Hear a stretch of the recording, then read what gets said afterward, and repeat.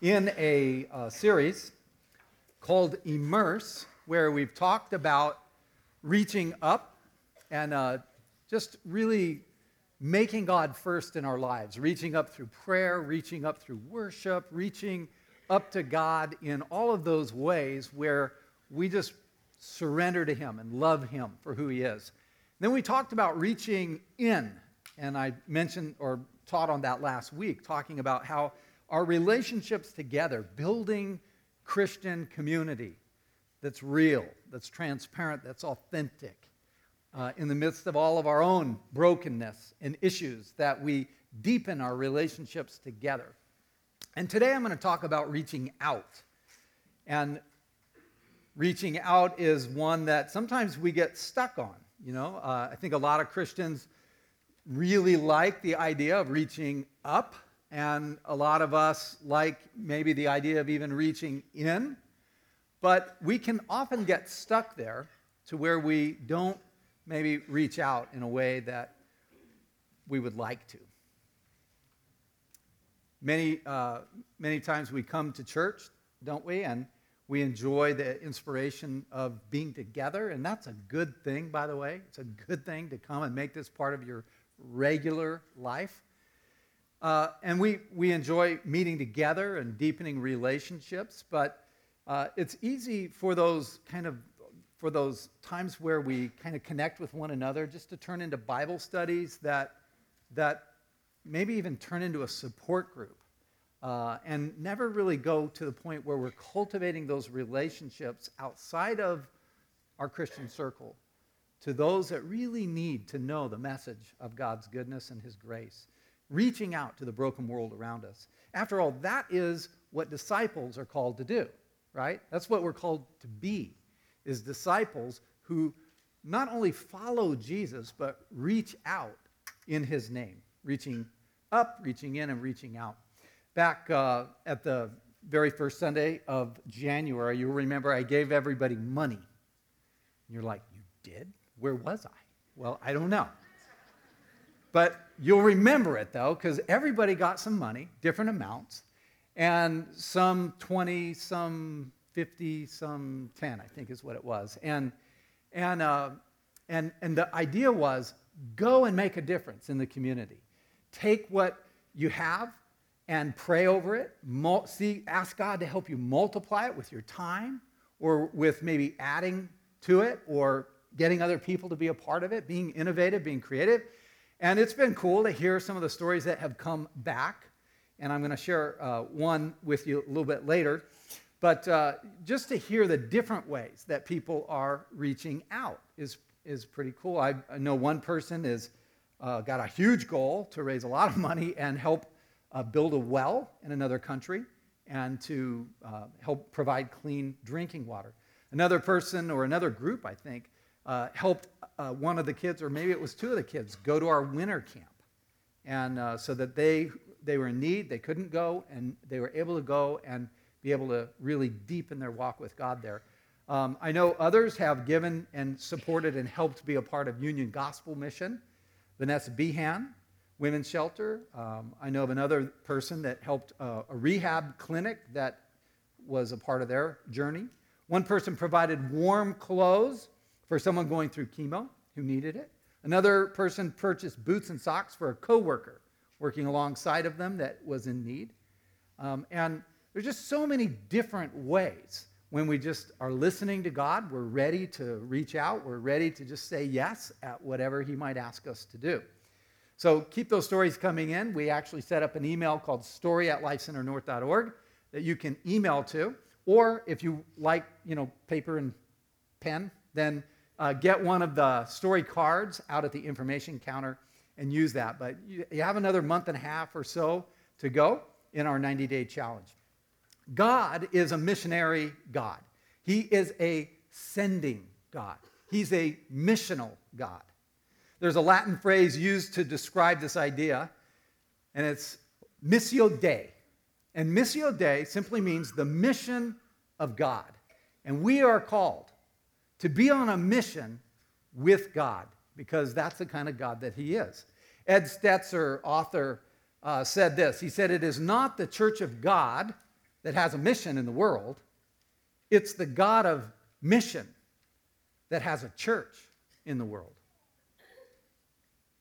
I think that's important to understand because mission, all too often, we think of as a trip we take, right? Or a person that's a little crazy we send off to another country, get rid of them anyways. Or we think of a department of the church that we run. Rather than mission being something every one of us are called into in the everyday of life. In 1 John chapter 4, verse 9, if you have a Bible open there, we're going to start there. It says this: "This is how God showed his love among us. He sent his one and only Son into the world that we might live through him." Aren't you glad that God is a sending God, that he sent his one and only Son into this world? See, if it wasn't for God sending his Son into the world, I would still be lost, dead in my trespasses and sins. And we all would, for that matter. Still just trying to scrap and make our own way, live by our own rules, keep ourselves at the center of our own universe. We'd still be living in all of the broken relationships and the addictions of our life. But God sent his Son to make a difference into this world and into our lives. And if he would not have done that for me, I wasn't looking for God when he found me. God was looking for me. God is looking for you. He's a sending God. He's a God of initiative. He's a God that pursues. He's a God that is looking for you today if you don't know him. What Jesus sent by the Father to this earth. He lived among us. He died on the cross. He was buried. He rose again on the third day. He ascended to heaven. And in all of that, what did Jesus then say to us as those who would be his disciples, his followers, those who would love him and serve him, those who would receive forgiveness for our sins? Here's what Jesus said in John 20, verse 21. Jesus said, "Peace be with you. As the Father has sent me, I am sending you." And with that, he breathed on them and said, "Receive the Holy Spirit." You see, God, the Father, sent the Son to the world, into our lives. And now the Son sends us into the world to represent him. And we need the power of the Holy Spirit in our lives, so he breathes the power of his Spirit, the person of the Holy Spirit, into our lives, into our spirit, that we're made alive and we're empowered now to make a difference in the world. So many Pentecostals think that the Holy Spirit is mainly just to have amazingly wonderful worship services. You know, to see the spiritual gifts in the church happen. And though I don't discount that, the Holy Spirit was always given that we would be on mission with God, that we would be his sent ones in our broken world, and that we would need the power of God's Spirit to flow in spiritual gifts, to minister in his name. The same Spirit that Jesus relied on is the same Spirit we need, and thankfully, he's breathed it into our very beings. A few months ago, I had an interesting experience. I was in my office with Scott Kilpatrick. Scott, of course, is one of our wonderful teaching pastors here, but he's got this unique gift that not only is he a great communicator and teacher, but he also can think about like details of finances, which are hard for a lot of people. And he's so good at that. And he's one of the reasons why, as a church, we've been able to stay very healthy, you know. What an important and overlooked thing, to just stay really healthy financially as a church and balance things and be good stewards over that which has been entrusted. And so anyway, Scott's that kind of guy. And we're down in my office. We all share offices. None of us have individual offices. And so we're down there and we're talking and we're discussing something really deep, like, how to balance a budget. And my window faces that way into the neighborhood. I'm on the first level. And, the blinds were down and windows all around, but the blinds were kind of shifted open a little bit where you can see out, but you can't really see in. And out of the corner of my eyes, we're sitting there talking about budgets and talking about the finances and stuff. I see somebody walking over. And I'm wondering, who is that? What are they doing back of the building? And they kept coming, and I noticed it was an older lady, and she kept coming. And pretty soon, she's like right in front of my window. Scott and I stopped, and we were like, what is she doing? I don't understand. Well, she evidently had to go to the bathroom because she squatted down and relieved herself. And we're like, oh, no. What's going on? Scott, what do I do? He's like, I don't know. They didn't tell me about this at Bible school. True story. Now, if you happen to be that person, I want to tell you it's all right. We didn't see anything. We really didn't. But please, come inside. We have restrooms inside the building. You're welcome. Come in. I implore you. It was interesting because in weird things like that, God speaks. And you're like, really? What did he say to you? What God said to me in this awkward and bizarre time was Mike, you're willing to take care of, and you spend an enormous amount of time taking care of all the messes inside the building with meetings and people and ministries and all of that, just dealing with Christians. But are you willing to look outside your window and deal with a mess that's in the brokenness of our world? And I realized that I needed to repent. I realized that almost all of my time was being spent just inside the confines of Christian circles, trying to make things run well and caring for people and so forth. But that God was really calling me not just to be a minister to the found, but to be a missionary to the yet to be found, to be in the world, caring for the brokenness and the messes that go on outside. See, every one of us are called as both ministers and as missionaries. When I was in my early 20s, I remember wanting to be a missionary overseas, wanting to go to a different country. Part of it was just kind of, I was in my early 20s. I was kind of bored with life and wanted to make a difference, too, at the same time. And so I talked to my pastor, and I said, I want to go to another country and be a missionary. And how do I prepare? And he gave me some of the best advice that anyone could ever give. He said, well, the best missionaries over there are great missionaries right here. What are you going to do now in our community to make a difference? And I don't know why, but I just thought, no, I want to go, get on a ship and go to YWAM or go just do something different. And he directed me back to my own community. So I began to pray and ask God, and we were in a life group, leading a life group, and we ended up being directed by the Holy Spirit to invite this group home that had a lot of people who had special needs into our life group. And you can imagine that changed the dynamics of our life group. And we began to just include them and involve them and accept them and just grow together. Another thing that he directed us is living right next door to us in a garage apartment was this man from Nicaragua that couldn't speak English. And the Lord directed us to just help him begin to learn English. And so we spent months with him learning the English language. You see, it breaks God's heart when we become consumer Christians. A consumer Christian is a Christian that, yes, believes in Jesus, but they're always looking for the excellence and the quality of the religious goods and services around them. Looking for, the right kids programs, Bible studies and worship services and deeper teaching and all of that.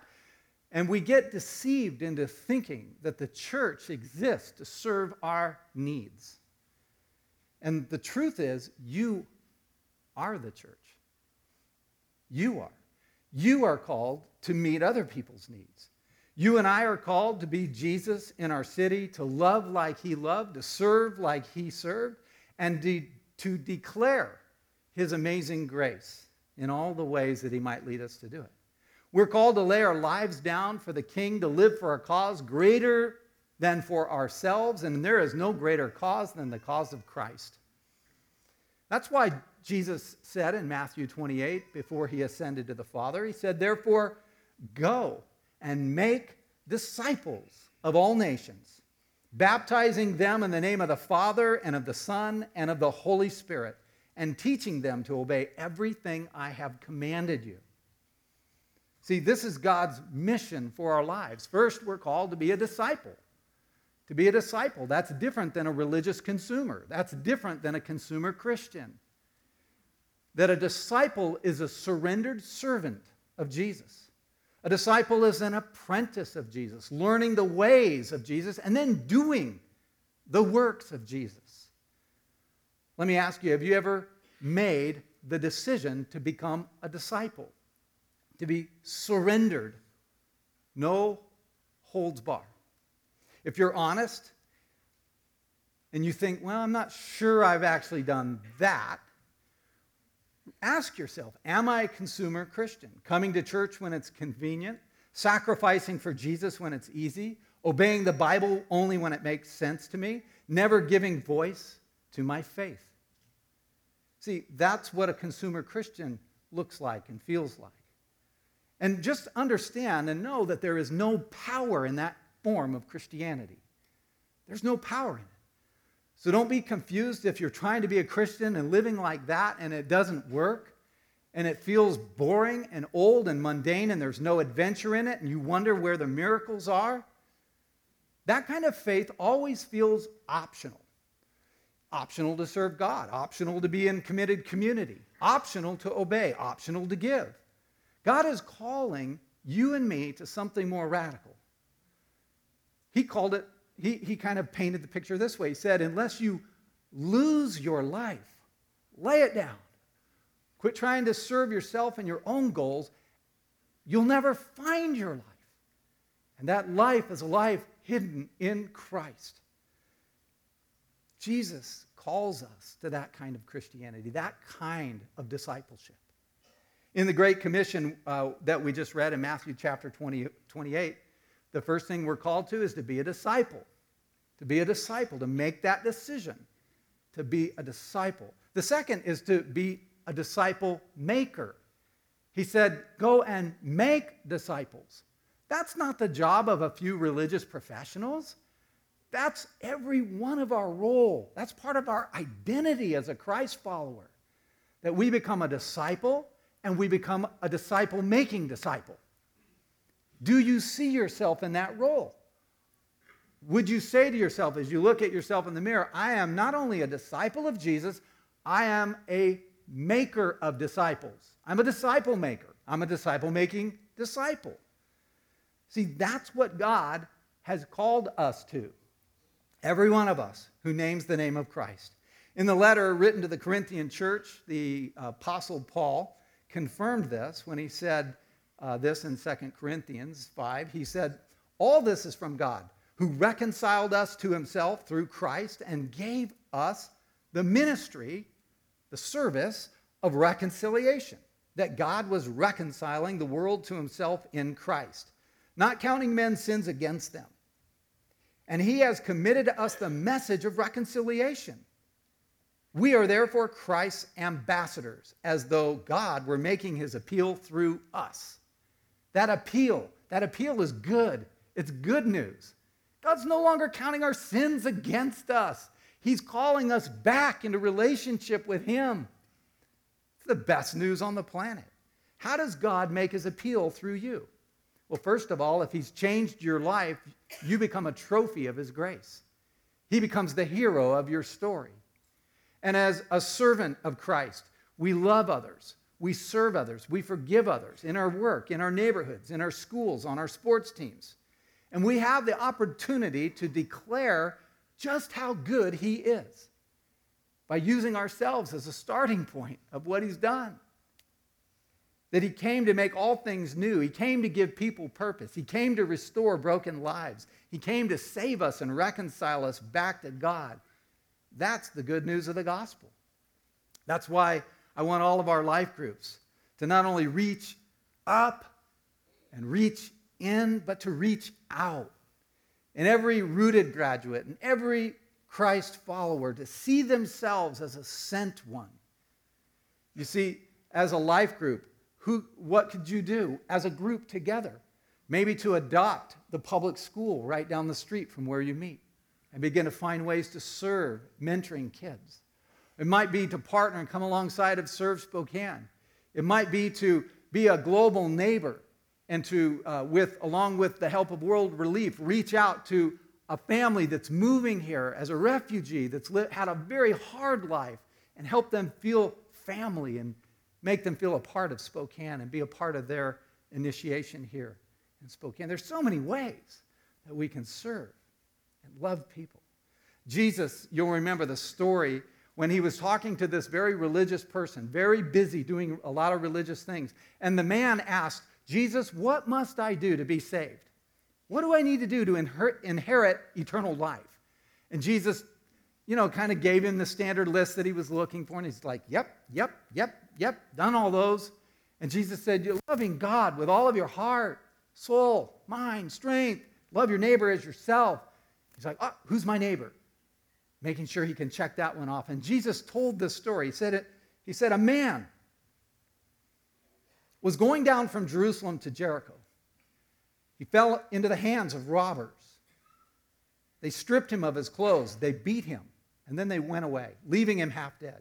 A priest, or let's call him a pastor, happened to be going down the same road. And when he saw the man, he passed by on the other side, probably too busy working to care for all of the people of God. So to a Levite, we'll call that a kids ministry volunteer. It's just a Levite was a servant in the temple, just helping make things run. When he came to the place, he saw him and he passed by on the other side. But a Samaritan, and we'll call him a cross-dressing liberal atheist coming back from a pro-abortion rally. That's what he was. That's what Jesus was trying to say. As he traveled, came where the man was, and when he saw him, he took pity on him. He went to him and he bandaged his wounds, pouring on oil and wine. And then this man, he put the man on his own donkey and took him to an inn and took care of him. The next day, he took out 2 silver coins and gave them to the innkeeper.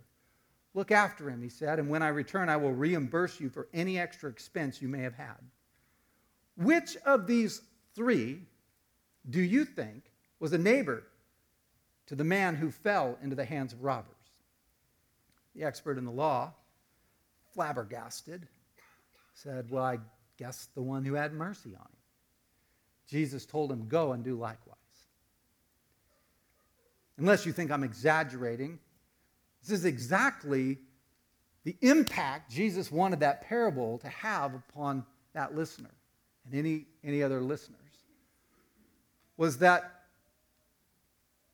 when you get too busy trying to be good or trying to be religious or trying to just volunteer, and you forget to be listening to the Holy Spirit as to what he might have you do.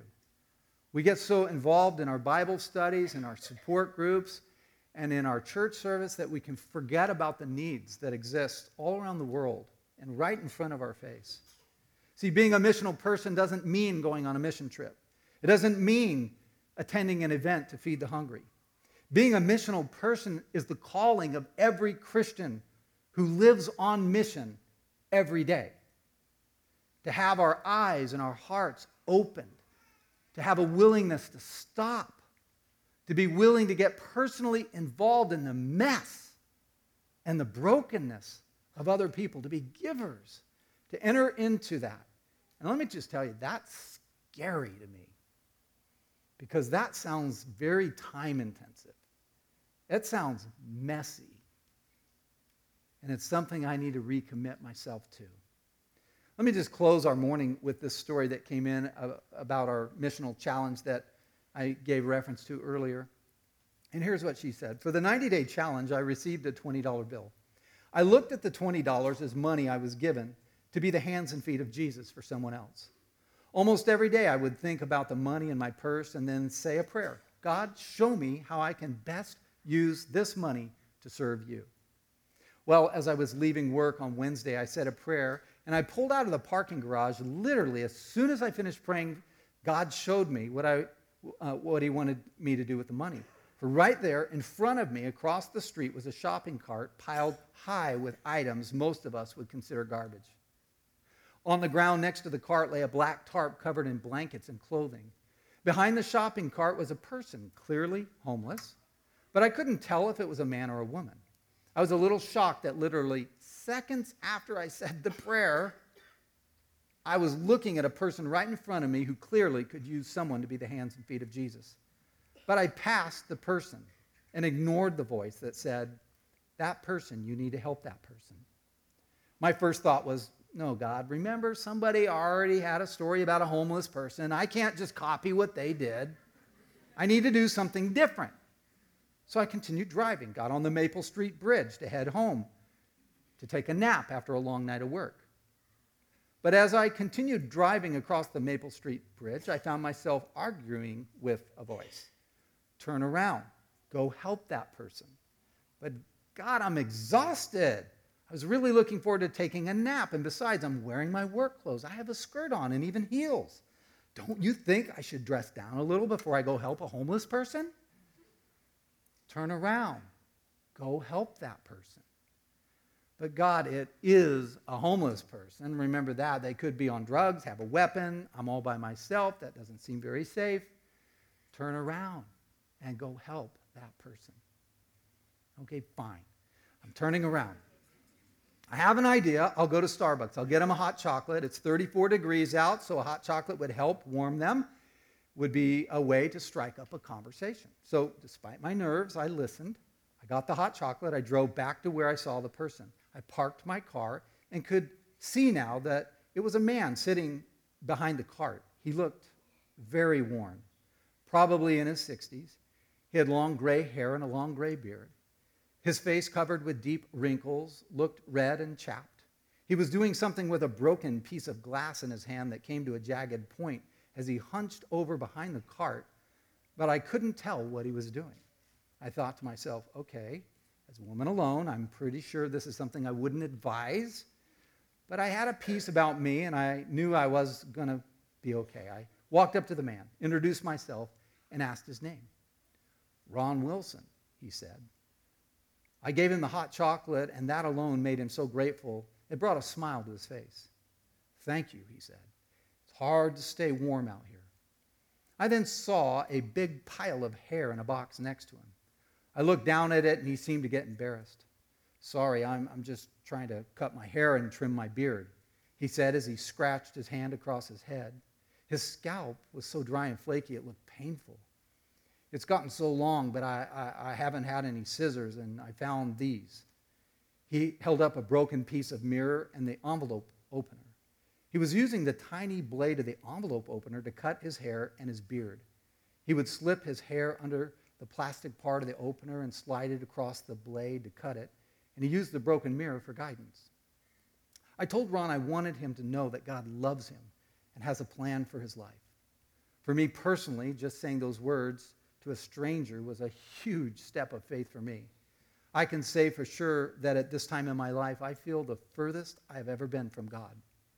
I tell you this so you can understand how terrified and awkward I felt telling a complete stranger that God loves him, has a plan for his life, something I myself have struggled to believe lately. Well, guess what Ron said? He said he knew God loved him. He was a Christian.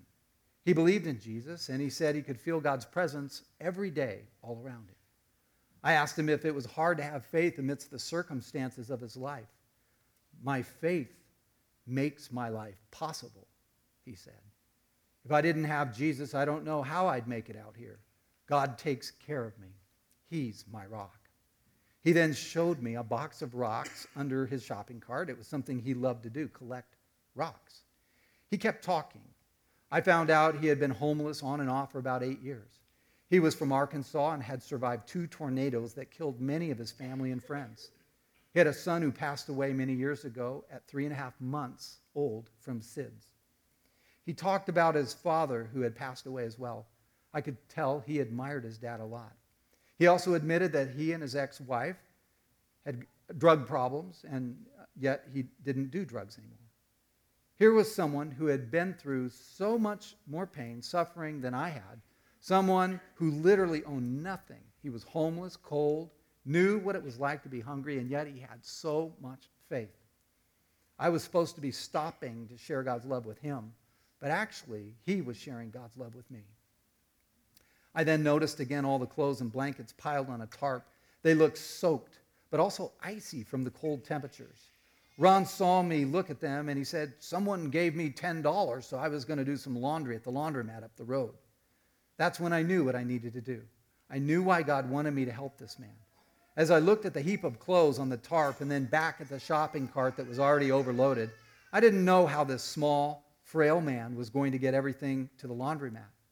Between coats and shirts and pants and hats and gloves and socks, sleeping bags, several blankets, Ron easily had 5 loads of laundry to do. We loaded everything in the back of my car, and as I carried piles of clothes to my car, I couldn't believe how wet and cold everything was. Ron said recent rain and snow had pretty much soaked everything he had. When I asked him, "How do you stay dry?" he said he would just find a place to build a fire to dry out his clothes for the day. As I left to go to the laundromat, Ron said he would meet me there with his cart, which was about 7 blocks away. When I got to the laundromat, I was shocked that the large washing machine fits 3 full loads, costs $6, and dryers were 25 cents for only 5 minutes. Ron's $10 would have been enough for maybe half his clothes. How could anyone afford to do laundry, let alone a homeless person?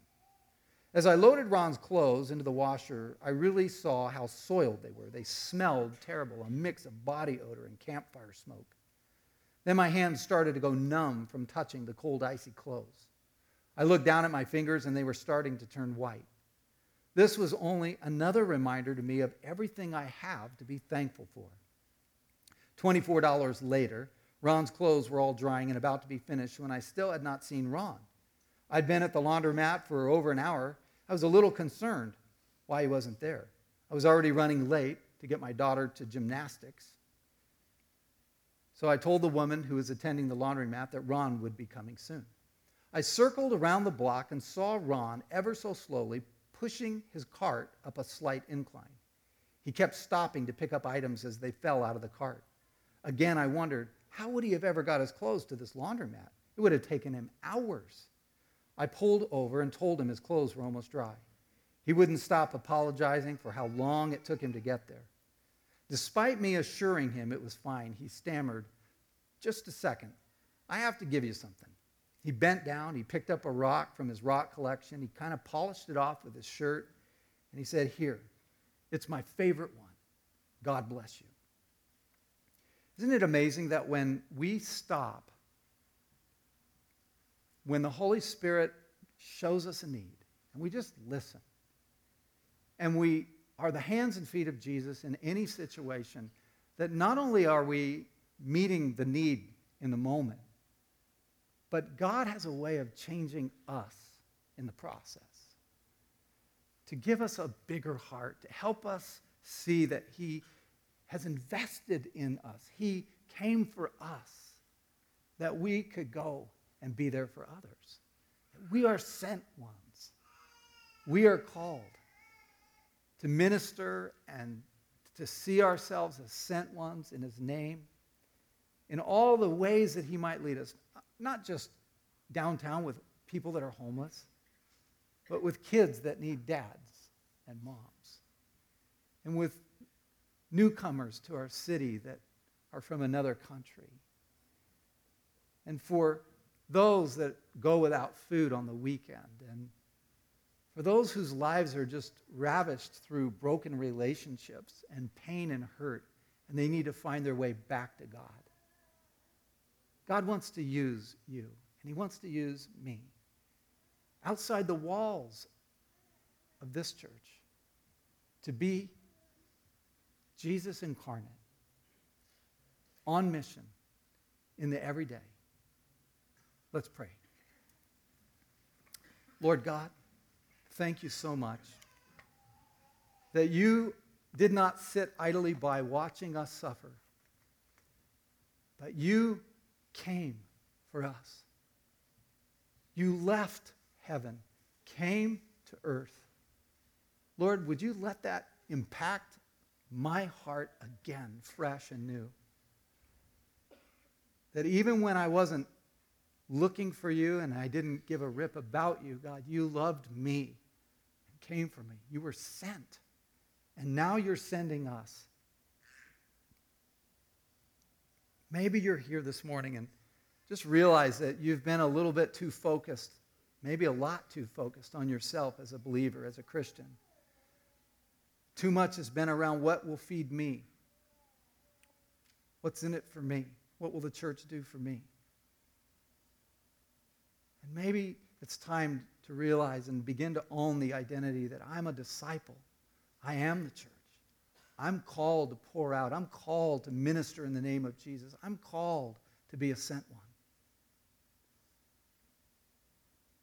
If that's you, I want to pray with you and just invite you to pray this along with me. Jesus, forgive me. Forgive me for making being a disciple something so far less than what it actually is. That I don't want to be a consumer of religious goods and services. God, I want to be living on mission. And I want to lose my life that I might find it. So today, Lord, I want to turn a corner. I want to come to you. I want to repent. And I'm asking, God, that you would pour your Spirit into me fresh and new. Not just so I feel better for the day, but God, that I would be empowered to serve others well. To serve in your name. To cultivate relationships with those who don't know you. And God, to be willing to get involved in the mess of people's lives. Maybe you're here this morning and you just don't know the God I'm even talking about. You haven't surrendered your life and your heart to him yet. Today can be that day for you where you begin to live a whole new purpose as you acknowledge Jesus Christ as Lord and let him be the forgiver of your sin. And if that's you and you want to step across that line of faith today, pray with me, would you? Jesus, I'm inviting you in. That you came for me. You loved me. Lord, I don't want to live in my own selfishness and sin any longer. I don't want to live by my own agenda any longer. God, I want to live for you. So I'm inviting you in, God. I'm asking that you rearrange my life, starting with my heart and my mind. And pour your Spirit into me. Make me new. Forgive me. Empower me now to make a difference with my life. Show me what it means to be an authentic Christ follower. Lord, we just thank you for your amazing grace in every one of our lives, redeeming and restoring and reconciling us back to you. In Jesus' name, amen.